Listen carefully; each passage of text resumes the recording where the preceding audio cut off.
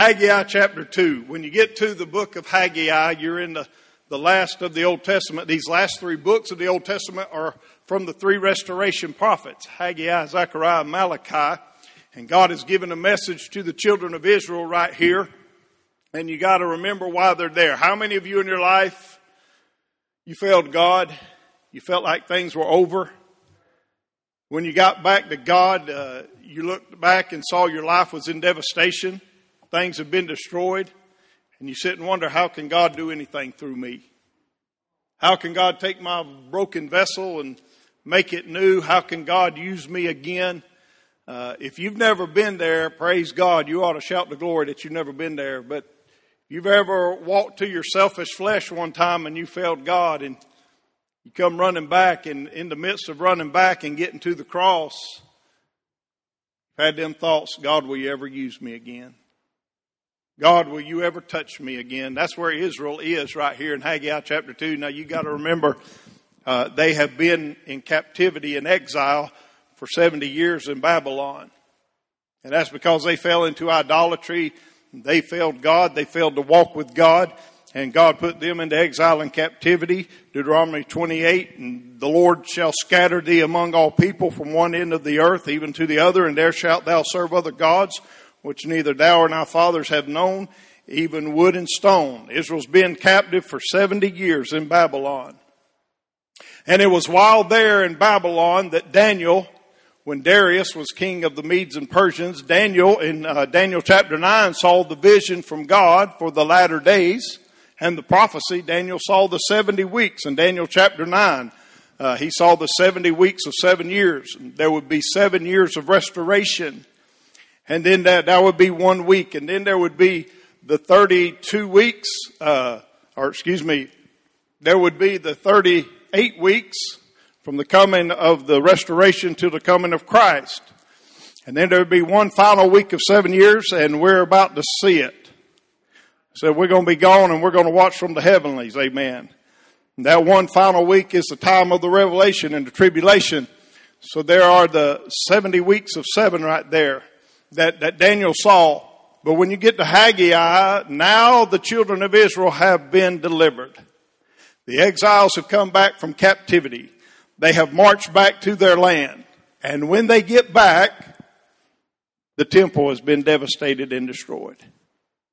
Temple's been torn down. God's house has been destroyed. The exiles are delivered. The temple's destroyed. The people are devastated. Their hearts are tender. Their hearts are delicate.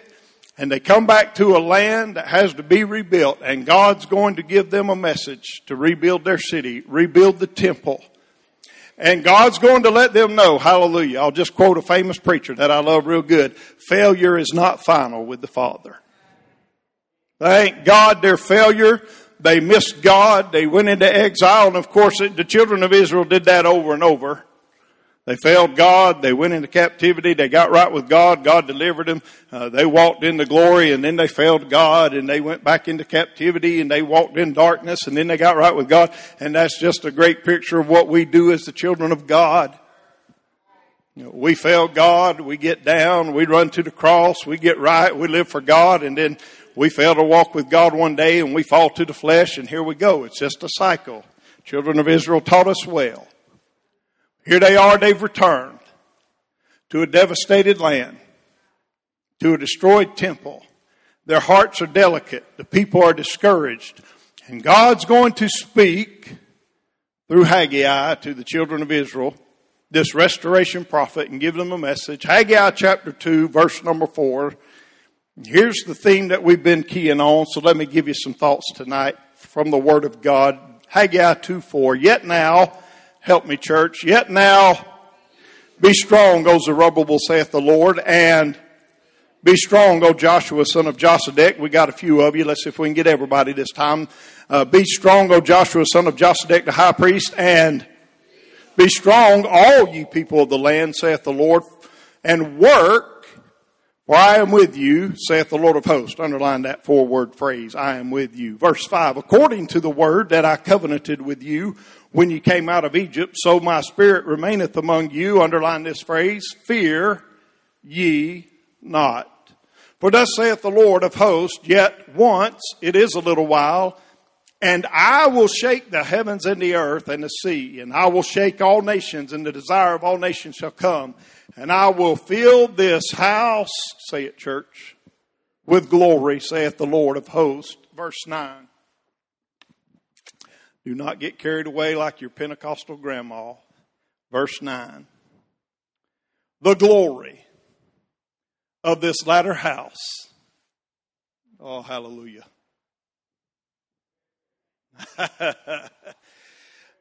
It's been devastating. Oh, I'm getting ahead of myself, but I'm just about to enjoy this right here.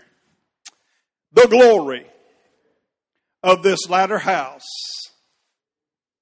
shall be greater than of the former, saith the Lord of hosts. And in this place will I give peace, saith the Lord of hosts. God is sending his people a message. 3 times in verse number 4, he says to them, be strong. There is a work to do. I know you've returned from a devastated country. You've returned to a devastated land. You failed me. I know you missed me. I know you walked in idolatry. I know what I did putting you in exile. But I still have something for you.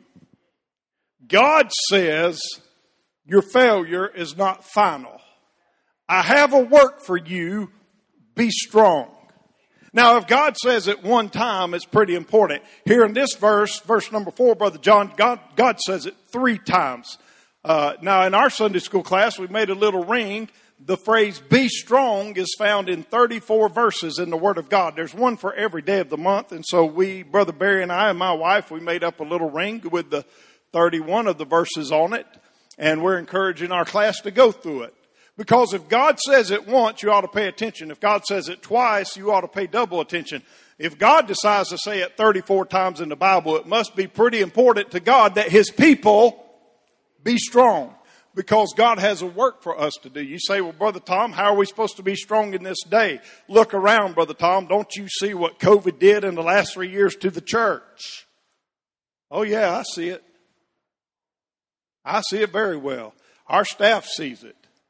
You see it. You know, I'm doing my best, Brother Shane. I'm doing my best to make calls and say, hey, you sing in the choir? You like to sing? Come get in the choir. Brother Joe, I remember before COVID came, man, the choir was almost full, 80 plus members. And I understand what COVID did to the church. And let me say this. COVID did not bother the sports world. COVID did not bother the entertainment world. COVID did not bother Macy's or Rich's or Penny's or Walmart or Sam's. The devil well knew what he was doing to the church when he put COVID upon the land. Brother Tom, don't you see what COVID's done? The church is downcast. The church has been devastated. God's people are discouraged. Yes, we see it. But let me say tonight, church, be strong. God has a work for you. God has something for you to accomplish. God has something for Harvest Baptist Tabernacle to accomplish. There's a work for us to do. And God says to be strong. Well, how are you going to do it, Brother Tom? It's right there in the passage.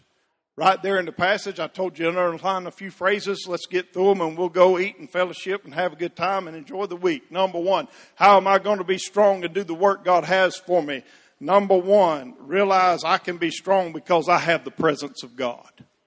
Verse number 4, Jesus said, be strong, all you people of the land, saith the Lord, and work, for I am with you, saith the Lord of hosts.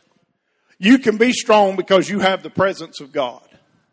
I'm talking about the presence of one who blesses beyond measure. Genesis 26:24, and the Lord appeared unto him in the same night, and said, I am the God of Abraham thy father, fear not, for I am with thee. I will bless thee and multiply thy seed. You have the presence of the one who blesses beyond measure.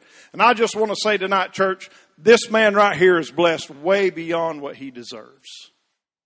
I have the presence of the one who blesses beyond measure. You have the presence of the one who walks with you and embraces you through every storm. Isaiah 41:10, fear thou not, for I am with thee. Be not dismayed, for I am thy God. I will strengthen thee. Yea, I will help thee. Yea, I will uphold thee with the right hand of my righteousness. You have God's presence. You say, I don't feel that all the time, Brother Tom. I don't either. But whether you feel him or not, you can faith that he's there. Feel it or not, faith it, he's there. The presence of the Almighty. We're talking about the presence of the one that said, let your conversation be without covetousness and be content with such things as you have. For he hath said, I will never leave thee nor forsake thee. For he hath said, I will never leave thee nor forsake thee. You know what the next verse is in Hebrews 13? So that we may say, the Lord is my helper. Brother Gus, he said, I will never leave thee, so that we may say, the Lord is my helper. Now, if you're an English teacher, Brother Wade, I don't know where he is, he's hiding smoking, but if you're an English teacher, and you were writing, it should have said, but Tom Allen didn't write it. God did. It should have said, so that we may say the Lord is our helper. But God's writing here, and God wants you to know that his presence is personal. So that we may say, the Lord is my helper. You can be strong because you have God's presence. Number 2, you can be strong because you have God's peace. Verse number 5, according to the word that I covenanted with you when you came out of Egypt, so my spirit remaineth among you. What's the phrase? Fear ye not. You have the peace of God. Verse 9, in this place will I give peace, saith the Lord of hosts. He gives a peace that passeth all understanding, that will keep your hearts and minds in Christ Jesus. Boy, aren't you glad for the peace of God? If you're like me, if you're like my wife, you can drink your cup of coffee and you can lay it down at 10:25. You can pick up your phone and turn to one of them Kindle books and read that little marriage romance novel. And at 10:35, after 10 minutes of reading, you can turn your phone off, put it down, and at 10:37, you're gone. But I'm not Beth Allen. I am Thomas Edmund Allen Jr., and Brother Shane, I lay in bed at night while she's over there in Neverland. Amen. My mind goes 50 million places. And I'm thinking, what about this, Lord? And what about this, Lord? And what about this, Lord? And I really appreciate it at 1:30 in the morning when God finally walks in and says, you done? Great peace have they which love my law. I'll give you peace that passeth all understanding. If you'd quit thinking and you just started praying, it'd have been better a long time ago.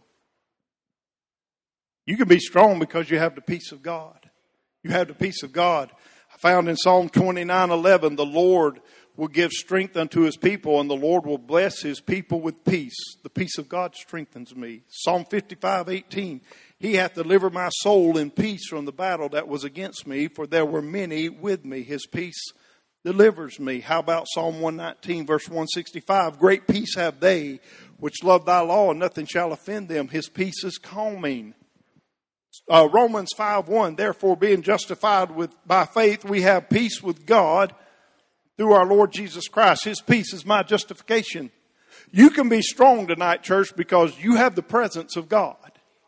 You can be strong tonight because you have the peace of God. Your devastated world is not over. If you have the presence of the Almighty One, you have the peace of the one that passeth all understanding, you can be strong and do a work. Number 3, you can be strong tonight because you have his power. Now, I like this verse right here. For thus saith the Lord of hosts, verse 6, for thus saith the Lord of hosts, yet once it is a little while, now get the phrase, and I will shake the heavens and the earth. Let me say, if God shakes something, there's a whole lot of shaking going on. That's pretty powerful. Seems to me, Brother Shane, that God shook the earth at the Tower of Babel and confounded them. God shook the earth with the flood. God shook the earth at his death, and graves were open, and they walked out alive. And one of these days, he's going to shake the earth again in great judgment. We have a work to do, and we can be strong because, Brother Nick, we have the power of God on our side. I'm talking about the power of the one who spoke every word and created it all. I'm talking about the power of the one who is able to cover this earth with water and then recede it and carve out the valleys and heap up the mountains and lay this earth in a balance and spin it on its axis, Brother Joe, and it's never left that spot. It's gone around the sun every year like it ought to. It's orbited and just spun in balance. Never had an issue. Some of you boys that are like me like basketball. Any of you boys like basketball in here? You ever tried to spin a basketball? Go to Walmart, get one of them $4.99 basketballs and try to spin it. You can't do it because it's no good. It's just a piece of rubber that's been inflated. It has no balance. Brother Shane, you go get one of them good NFHS balls that's well balanced and it's been inflated properly, and you put that on, son, you can spin that sucker all day. It's got balance. Talking about the power, Brother Shane, of the one that laid this earth in a balance with mountains and valleys. Brother Gussie had it all planned out.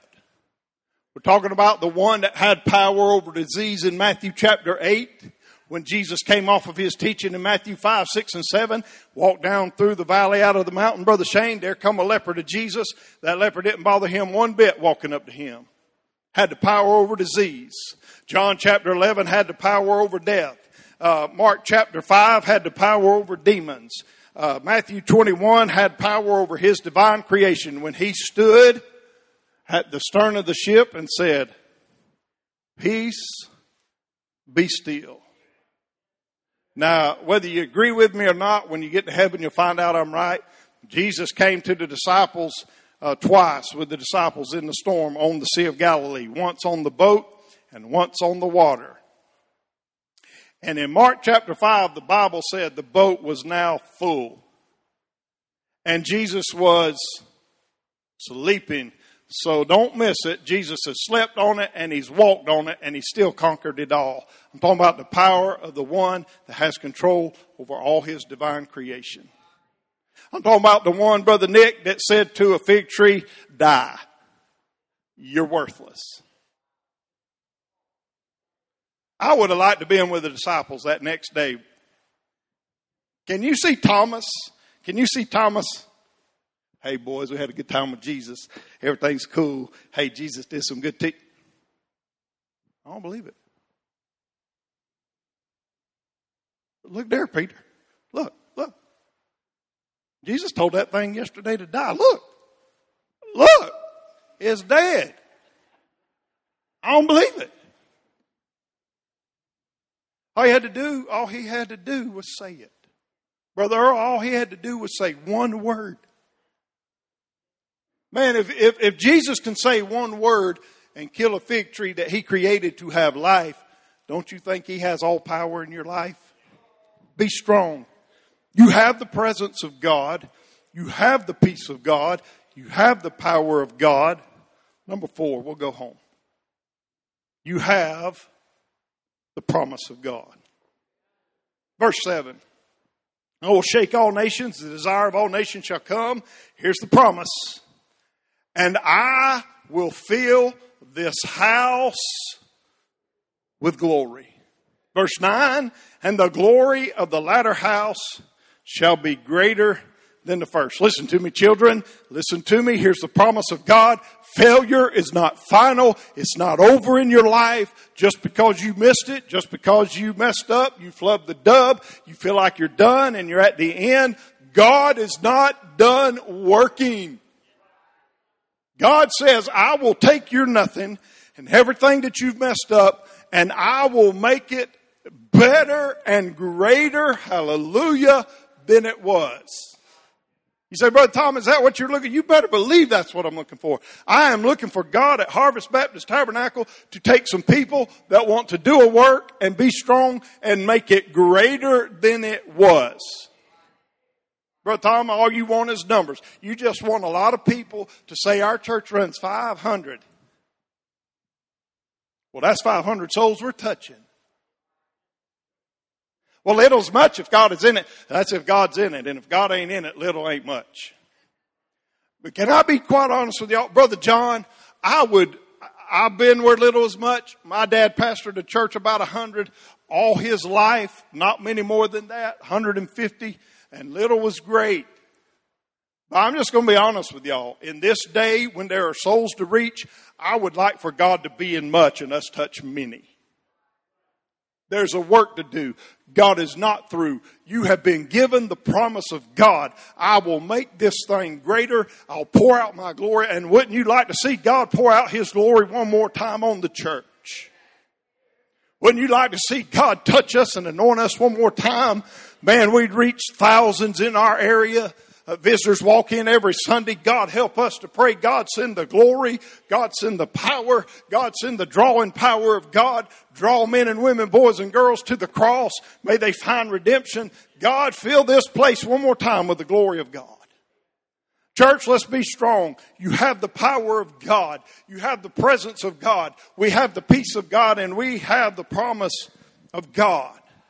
Colossians 1:18, and He is the head of the body, the church, who is the beginning, the firstborn from the dead, that in all things He might have the preeminence. We have the prominence of the preeminent one.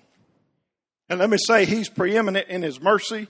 He's preeminent in His endurance. He's preeminent in His compassion.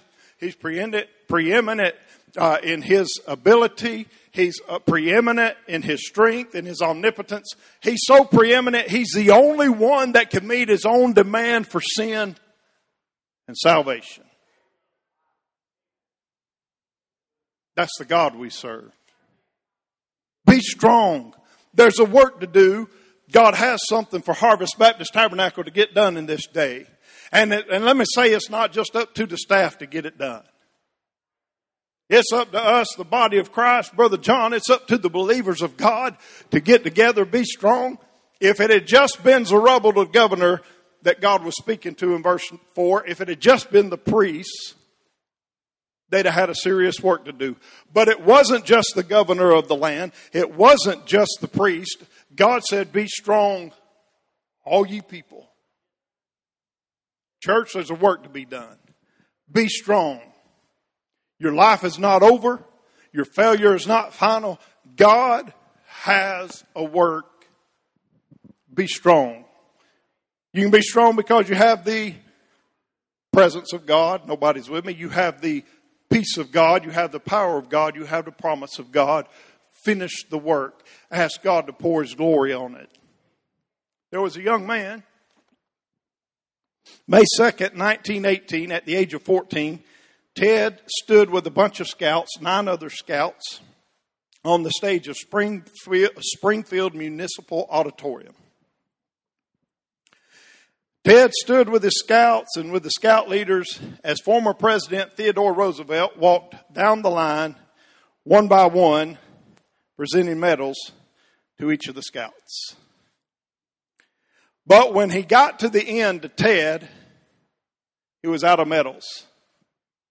And Theodore Roosevelt looked at the scoutmaster and said, "What is this little boy doing here?"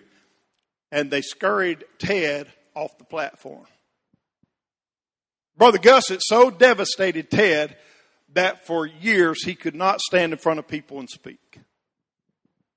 But Ted finally came to a point in his life where he found victory. And Ted decided, if I can't stand in front of people and speak, I'll see if I can bless people by my writing.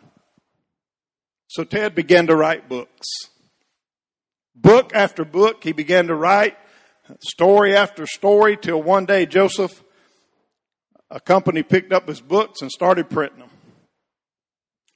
So good were his books that one of his books became a mini Christmas film, which eventually became a major Christmas movie and was released by a major film developer. Devastated as a young man, torn apart, said, I'll never make it in life, can't even stand in front of people and speak anymore. Ted decided to be an overcomer. And Ted began to write. His books are all across the country. Matter of fact, most kids really love them. For Ted wrote thoughts like, I do not like green eggs and ham. I do not like them. Sam, I am. And the world knows Ted Giesel as Dr. Seuss.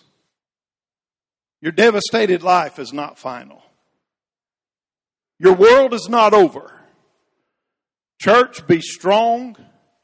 Finish the work. God has something for us to do today. Father, thank you for the time with your people.